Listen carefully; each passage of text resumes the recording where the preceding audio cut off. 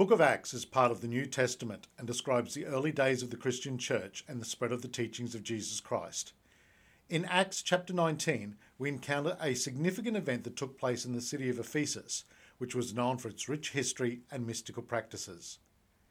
According to the biblical account, the Apostle Paul had been preaching and performing miracles in Ephesus, which threatened the livelihood of those involved in the occult and magical practices. Many people who practice their magic arts and sorceries were deeply impacted by Paul's teachings and chose to renounce their previous practices. As the newly converted believers turned away from their former practices, they brought together their books and scrolls on magic and sorcery. In Acts chapter 19, verse 19, it is stated, "A number who had practiced sorcery brought their scrolls together and burned them publicly. When they calculated the value of the scrolls, the total came to 50,000 drachmas." Considering a drachma was a measure of silver roughly equal to a day's pay, this was a significant sacrifice by the people of Ephesus. The burning of the magic scrolls was a symbolic act of repentance and a clear demonstration of the profound impact that the teaching of Christianity had on the people of Ephesus. It signified a complete break from their former lives and a rejection of the dark arts and occult practices they had once embraced. But what were those practices? I'm Mark Kerrigan. Join me as we dive deeper into the mystical practices of witchcraft and magic in the Roman Empire on They Most Certainly Didn't Teach That at School.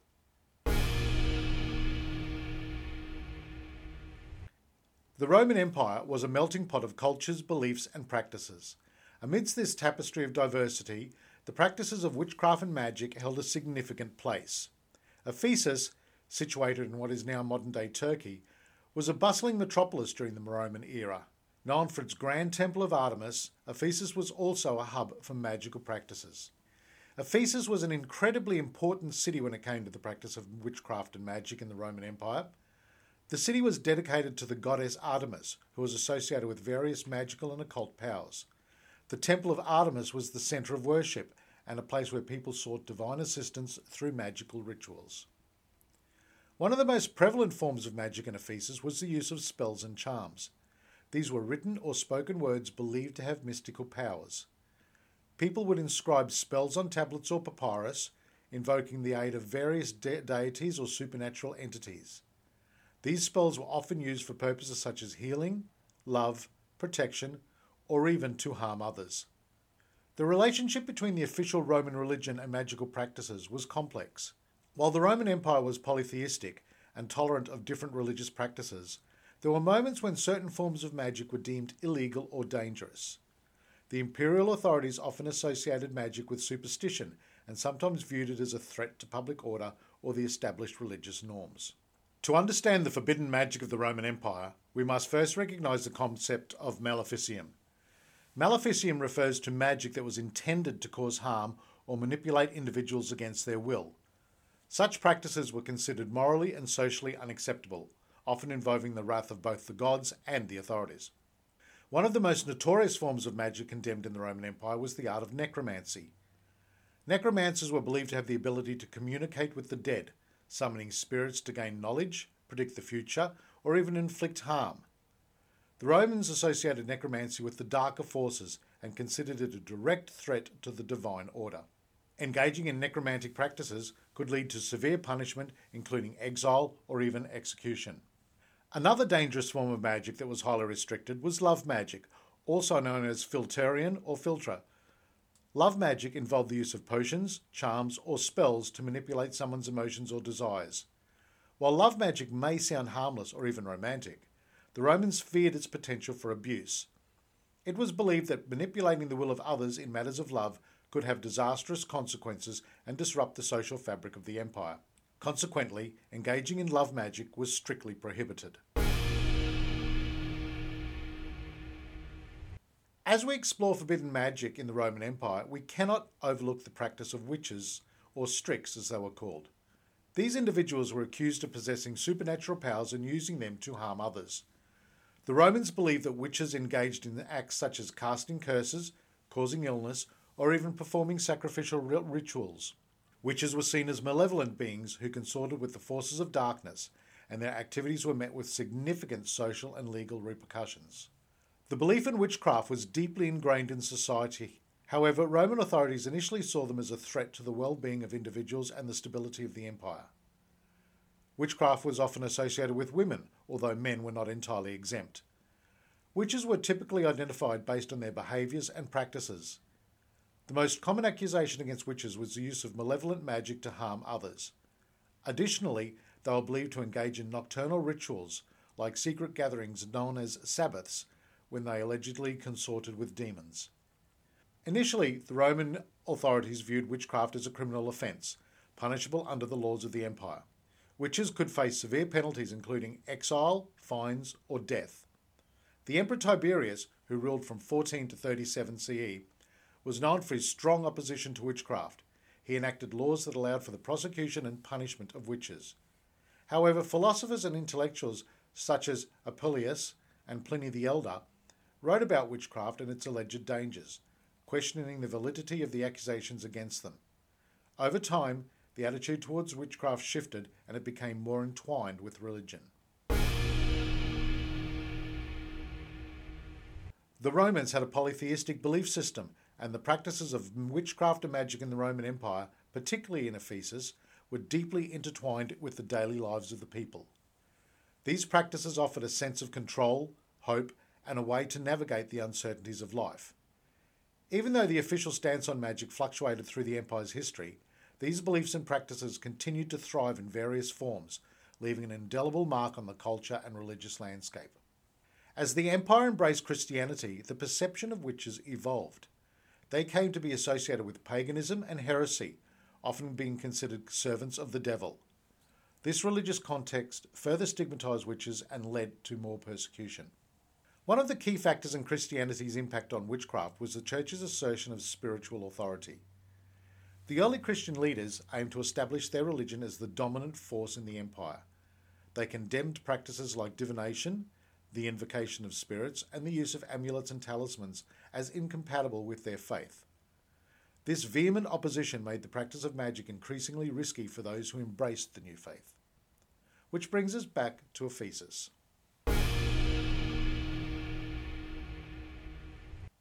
Ephesus was not only a religious centre, but a hub of commerce and cultural exchange. People from various religions and backgrounds flocked to Ephesus, bringing with them their unique magical traditions and beliefs. This influx of ideas and practices made Ephesus a hotbed for the study and dissemination of magical knowledge. It became a place where individuals seeking magical guidance or seeking to learn and master magical arts could find experts and resources. The Temple of Artemis in Ephesus was one of the 7 wonders of the ancient world, and it held great religious significance. Within the temple, priests and priestesses conducted rituals and ceremonies believed to connect the mortal realm with the divine. It was believed that the goddess Artemis herself possessed magical powers, and her temple served as a focal point for those seeking magical assistance. Additionally, the use of amulets and talisman was widespread in Ephesus.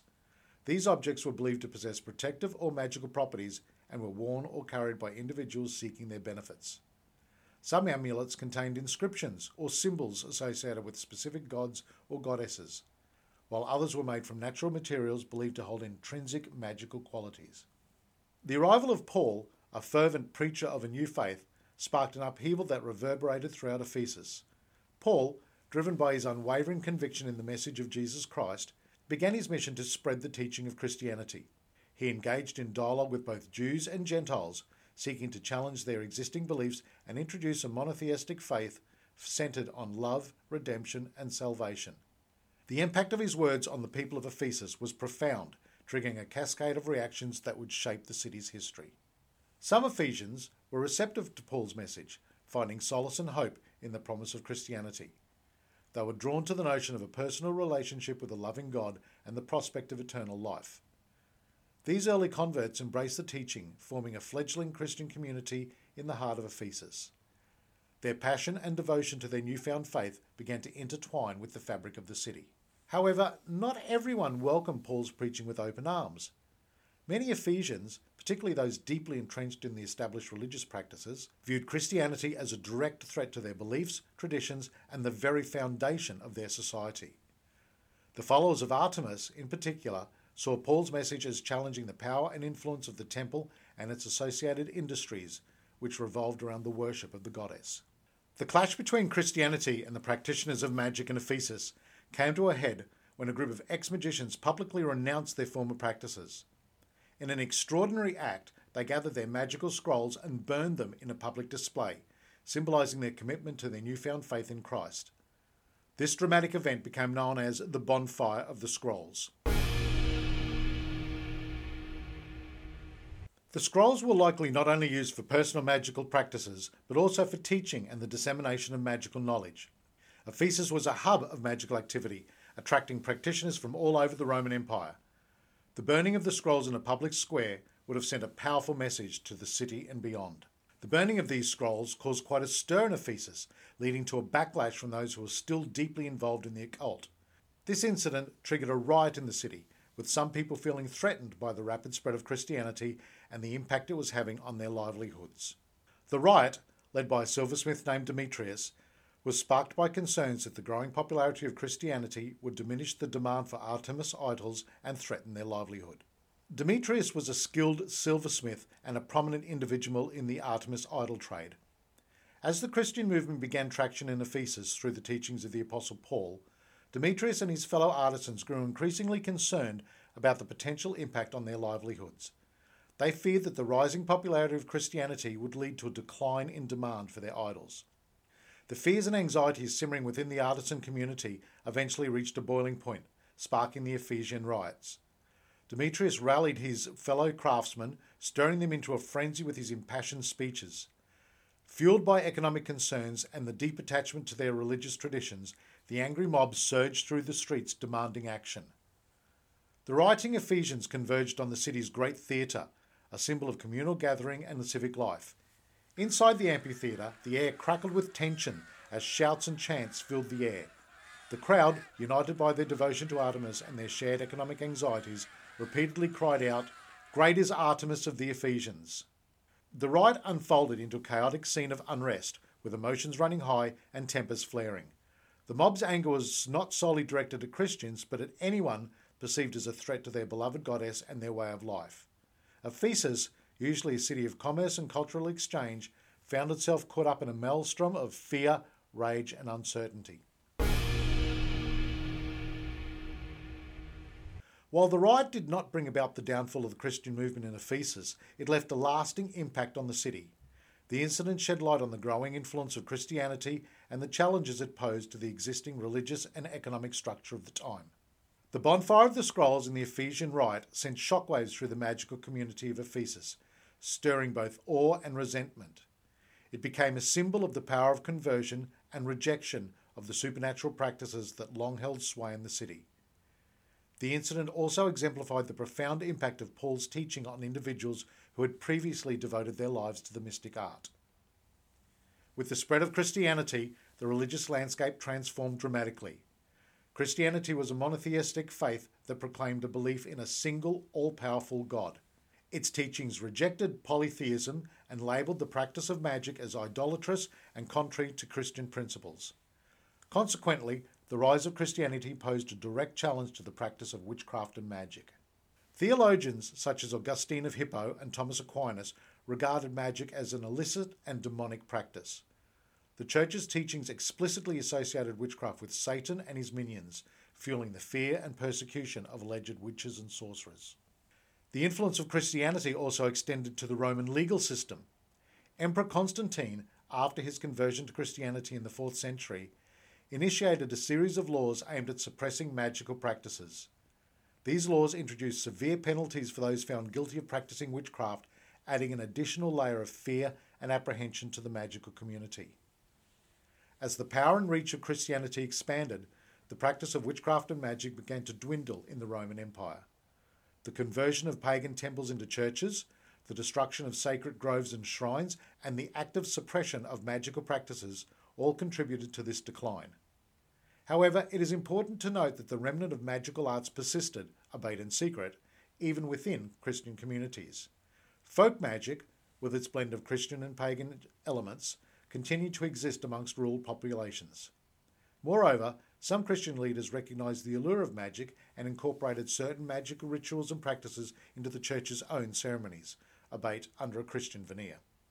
Today, the impact of Christianity on witchcraft and magic in the Roman Empire echoes throughout the centuries. The association of witchcraft with evil and the supernatural continued to resonate in popular culture, even though the practices themselves have significantly evolved. And that brings us to the end of today's episode of They Didn't Teach That at School. Once again, thank you for listening to my ramble through magic and witchcraft in the Roman Empire. Don't forget to tune into my next podcast when we look at 10 historical artifacts that help connect biblical narratives with actual historical sources and events. These artifacts provide valuable insight into the historical context and events described in the Bible.